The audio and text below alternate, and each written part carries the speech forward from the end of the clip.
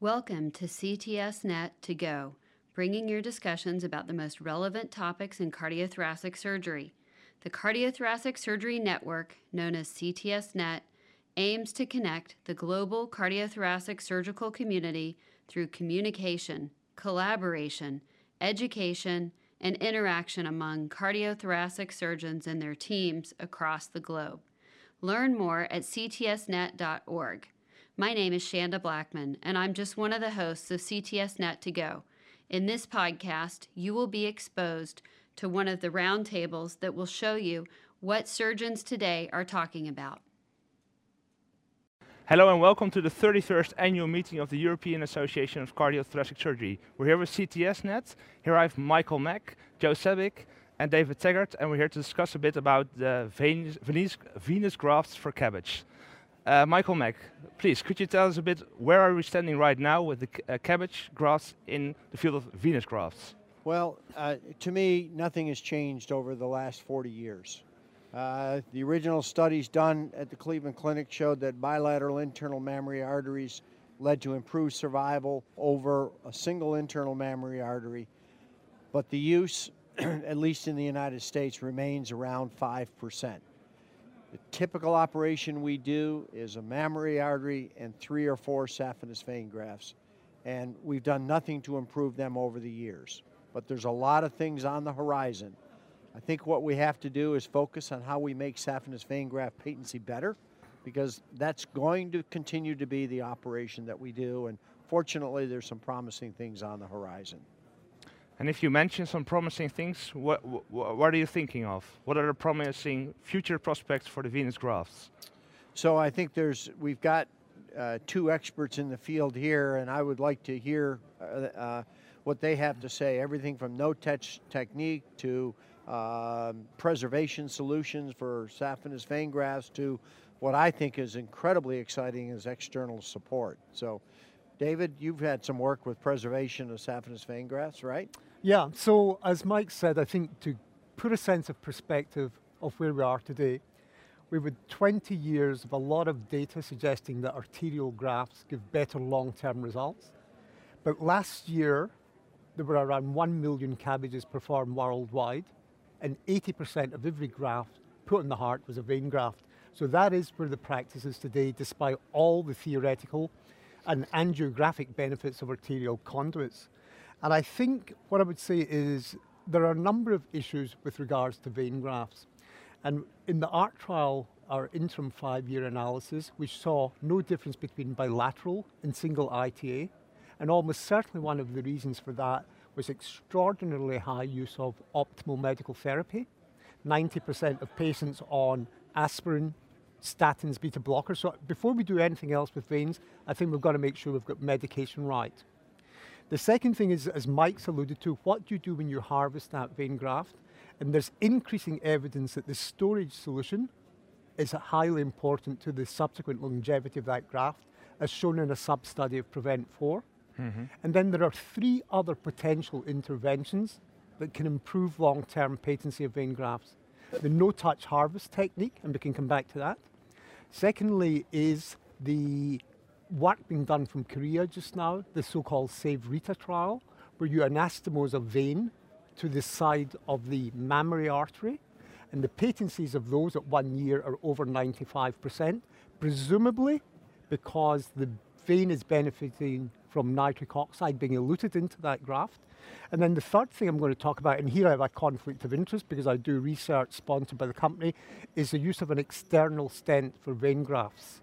So at that point I'll stop, and so that's my general view of where we are just now. Yes, very nice. Could you also comment on that? Sure, I think that my 2 colleagues have outlined things very nicely, but it's really throughout the whole course of how we harvest vein grafts, how we prepare vein grafts, when they're implanted in the patient, and then post-operative care. That's all going to influence vein graft patency and longevity, and we really haven't thought about it much.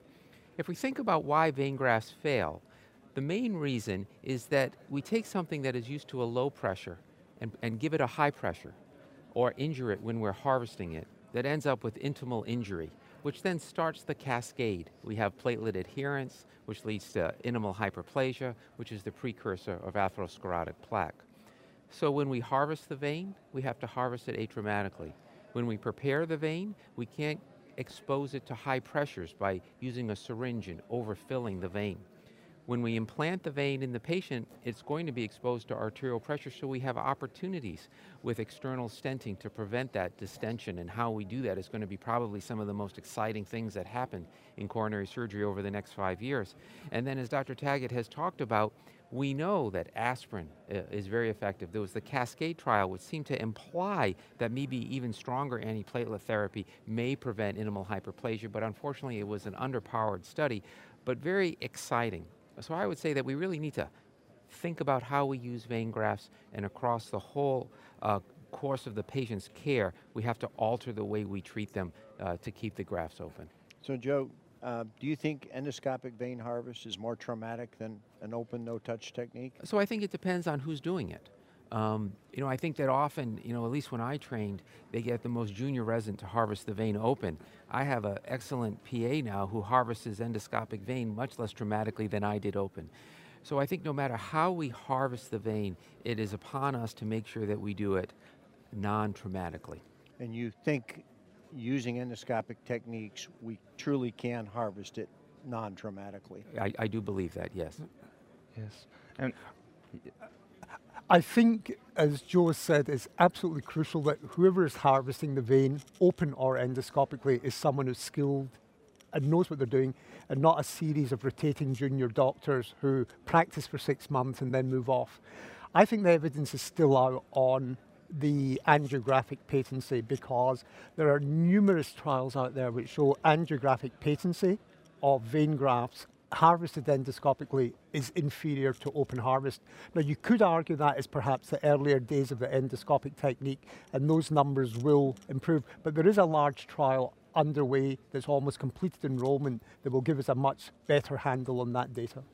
yes. And what do you think of the so-called really no-touch technique, so that you take the pedicle of the vein with the graft? What do you think about that technique? Well, I think that, the very exciting thing I think about that, first of all, is again, we're taking the vein out atraumatically, and taking it with the pedicle then is kind of the external stenting. And so the vein doesn't get distended. And that's very promising, at least in terms of the theoretical about the way we think about how we should harvest veins and how veins should be implanted. The problem is the leg complications and the infections. And it's very hard, I think, to go backwards and to say we're going to do a maximally invasive thing to a patient's legs when we know that that is probably a lot more morbid than the sternal wound incision. So it'd be really wonderful if we can think about a way to minimally invasively harvest a pedicle vein graft. And maybe that's the future. Yes. And I think, just to reinforce what Joe's saying about that technique, so the long-term angiographic patency with it is excellent, and whether that's because of the interaction of cytokines in the periadventitial fat with it, in the periadventitial fat with the endothelium, and whether it's even possible that the fat is acting as a mechanical support, we're not sure. But if you consider that up to 40% of patients are diabetic, then it makes these potential for leg wound complications a really significant problem. Yes, of course. And what you talked about earlier, it's not only about preparing the patient, harvesting the vein by experienced personnel, but also about maintenance of the graft patency afterwards. So a specific role for a cardiologist, for a general practitioner, to keep the patient active on the right medication. What do you think about that, about statins, for instance? It's very important. I think when you look at the trials, the lower the LDL, the better. Preferably under 70 if you can. Help the vein grafts stay open longer. And we've talked about antiplatelet agents. All those things are very important. Yes. And about you see also with the maintenance with the drugs with graft patency, you can see that the graft patency sometimes increases a bit when they are on long-time drugs, right? So when do you think the trials of these effects will be clearly visible? So I think that what we have seen in all the randomized trials is that medical therapy has been unbalanced afterwards. Patients receiving PCI always have more intensive medical therapy and dual antiplatelet therapy. And you can infer from that that if we had more aggressive medical therapy, and from the evidence that Joe just mentioned, that the patency of saphenous vein grafts would be better. I think the evidence that dual antiplatelet therapy in vein grafts is not nearly as strong as it is in PCI, but I think that should be our default strategy unless there are contraindications Yes. to a patient receiving them. Yeah. And just one step back, so we're talking about venous grafts, of course, but why do you think the percentage of venous grafts is still so high while every trial actually shows that a beta is preferable? Why do you think it is? Is it... So I'll start first. So I think two things. You know, one is it technically is more difficult to do bilateral internal mammary arteries and to get them to reach to where you want to do. And it takes some surgeons out of their comfort zone. Secondly, there's such a focus on coronary bypass mortality and public reporting of outcomes that surgeons are reluctant to do anything more complex than what they're doing because they have good outcomes and they don't want to do anything to mess that up. I mean, David, what are your thoughts? So I agree completely, and of course, we as surgeons are only judged on short-term outcomes. We are not judged on 10-year survival. So there is no incentive in the system for us to be using more arterial grafts, particularly when we work in a system that is potentially punitive if you're seen to have an early increase in complications. Yes. Do you have any? You know, I think also that when people think about coronary surgery, they think it's surgery that everyone should do. I would argue that coronary surgery has specialized, or myocardial revascularization has reached the point where we have medicines, we have intervention, and we have surgery, we have arterial grafts, that I really think we need to start thinking of coronary surgery with coronary specialists, coronary surgical specialists who are willing to take the time to learn the new techniques, to spend more time in the operating room and do more arterial grafting. It is the focus of their career, just like we might say for a mitral valve repair surgeon or an aortic surgeon. Yes. We haven't reached that point yet. And to me, not until we reach that point are we going to really see a shift. Because really what we are about is doing what's best for our patients, and that's just not the short term, it is the long term. Okay. Yeah, Well, I couldn't agree more about that. Yeah. I think we, and I'll take a lot of blame for this, have been part of the leadership of cardiac surgery that has always treated CABG as a generalist procedure. Everybody does it. And I think we have done a huge disservice to our patients and our specialty by doing that. If you really think about it, what is the most technically demanding operation we do in cardiac surgery? It's not a mitral valve repair, it's not an aortic valve replacement, it's coronary bypass surgery. Surgery, yeah. Why do we think cardiologists are so successful in what they do? Well, one of the reasons is they have interventional coronary specialists. And I think it's way past time for us to not go down that route. I mean, we need coronary interventionalists, and it needs to be as high as a profile and as sexy as mitral valve repair surgeons are. You know, another opportunity to improve vein graft patency is during preparation and storage. You know, after the vein is harvested, the veins are the vein branches are ligated, and it's very easy to overdistend the vein and injure it then. And also the solution that one uses is very important. We've learned that normal saline in blood is not appropriate. Blood will become alkaline as the CO2 leaves it, and that can be very injurious to the intima of the vein. And normal saline is not pH balanced. So we really need to use pH balanced or buffered solutions in the storage of our veins. Do you have anything to add to the storage of the veins? No. I think that's. I think Joe's covered that. Okay. You want to talk about stenting? Yes. Okay. So If you want, I'll say a bit about external stenting, and I do again preface this by saying I do have some conflicts of interest. I have research funded by one of these external stent companies. So the concept of stenting veins is not, external stenting of veins is not new. It was described in 1963 by Parsonet. But the initial results in all the clinical trials to date have been, one could say, pretty disastrous, with the exception of the stent that I'm currently using, which is called the VEST device. And in our preliminary trials 5 years ago, we had initial patency rates of about 70%. With our learning techniques and improving what we're doing, those are now over 90% at 6 months to a year. And most excitingly, we have just submitted our 5-year outcome data albeit on a small group of patients. Mhm. And what we describe is in 21 patients who agreed to come back for angiography and IVUS at 5 years, who had perfect stent patency at 1 year. At 5 years, they remained perfectly patent, no deterioration at all in these veins. And hopefully, what we would like to see happen is that that occurs out to 10 years. Now, we have also completed a trial, a 180 patient randomized trial in 3 centers. In 10 centers in Europe. And Mike, I understand you're thinking of conducting another trial in the United States? Yeah, we're actually starting it right now. It's called the VEST trial. It's about 400 patients that are going to be randomized between a externally supported vein graft and one without. So the patient's going to serve as their own control. One vein will get the support. Everybody's going to get a Lima to LAD. And then the circ and right, one will be randomized to external support. The other will not get external support.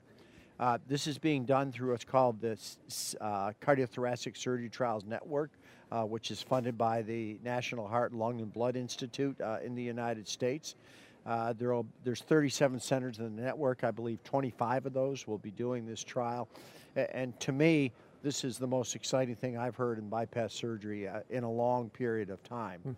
I mean, is it too simplistic to say, David, that functionally you're turning a vein into an artery and therefore having the long-term patency of an artery? If it is, to me, that's a game changer. I think essentially it is what we're doing. And I come back to this point that Mike said when he was president of the STS that everything we do as surgeons make our lives more difficult. Small incisions, robotics, off pump. But this is the first device I've seen in cardiac surgery in my career that actually makes our job potentially easier. It takes a minute to do, so you don't need to be an expert technical surgeon to do this. And if I made a prediction now, I think this will be the biggest game changer in coronary surgery in the next 5 years. Because despite all our enormous circumstantial evidence in favor of arterial grafts, it hasn't moved us forward. But I think with this device, it is something that's very easy to do and can potentially change. And up to 1 year, I was very hesitant about how successful this would be, both in terms of 1 year outcomes and longer term outcomes. We now know our 1 year outcomes are patency is well in excess of 90%, and the fact that we're now seeing those maintained through to 5 years, I think is very encouraging. Do you share that enthusiasm, Joe? Yes, I do, because I think, again, we have those multiple steps in harvesting the vein, preparing the vein, and then when it is exposed to arterial pressure. And I think what we're doing, I'd love to know if you agree, is that when we put this external stent on, we're now exposing the vein to an arterial pressure, but it's not becoming injurious because the vein does not distend. And so the intima stays intact, and so all of that cascade of events that leads to the atherosclerotic plaque are eliminated. I think it's very exciting. And one other pathophysiological thing about the stents, which I find very interesting, which we published in JTCVS, if you do computational flow dynamics, it completely changes the nature of that flow. It makes it far more laminar and eliminates turbulence. So we showed that by having far more laminar flow, you reduce areas of intimal hyperplasia. Yes. So I'll stop on that point, but I do think it's exciting. So let me ask you one last question, David. There was another external support a few years ago that was not successful. Any insight into why that wasn't successful and this one maybe? So the one that was unsuccessful was called the eMesh by Kip Spey.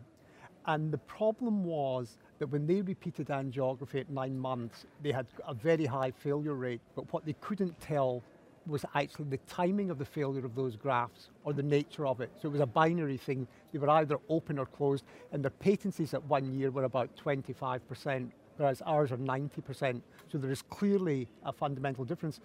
But those results for Kip Spey were bad for the whole area, because as soon as people heard the names external stent, they backed off, very understandably. So yeah, I'm guilty of that too. No, I was negative about this to begin with. No, but it's a completely natural phenomenon, and the only reason I didn't was because I was involved in a device, so I had a better understanding of this than people who weren't involved directly in the area. But for this to work well, it's not in anyone's interest for any company to do badly. So Right. we were very disappointed at the Kips Bay results because, as I say, I would say that set back this whole area by a full 2 years. I would totally agree. Okay, wonderful. Thank you very much for being here. And we're looking forward to the future perspective of the graphs. Well, this was a great session, and thank you for asking me to participate. Thank you.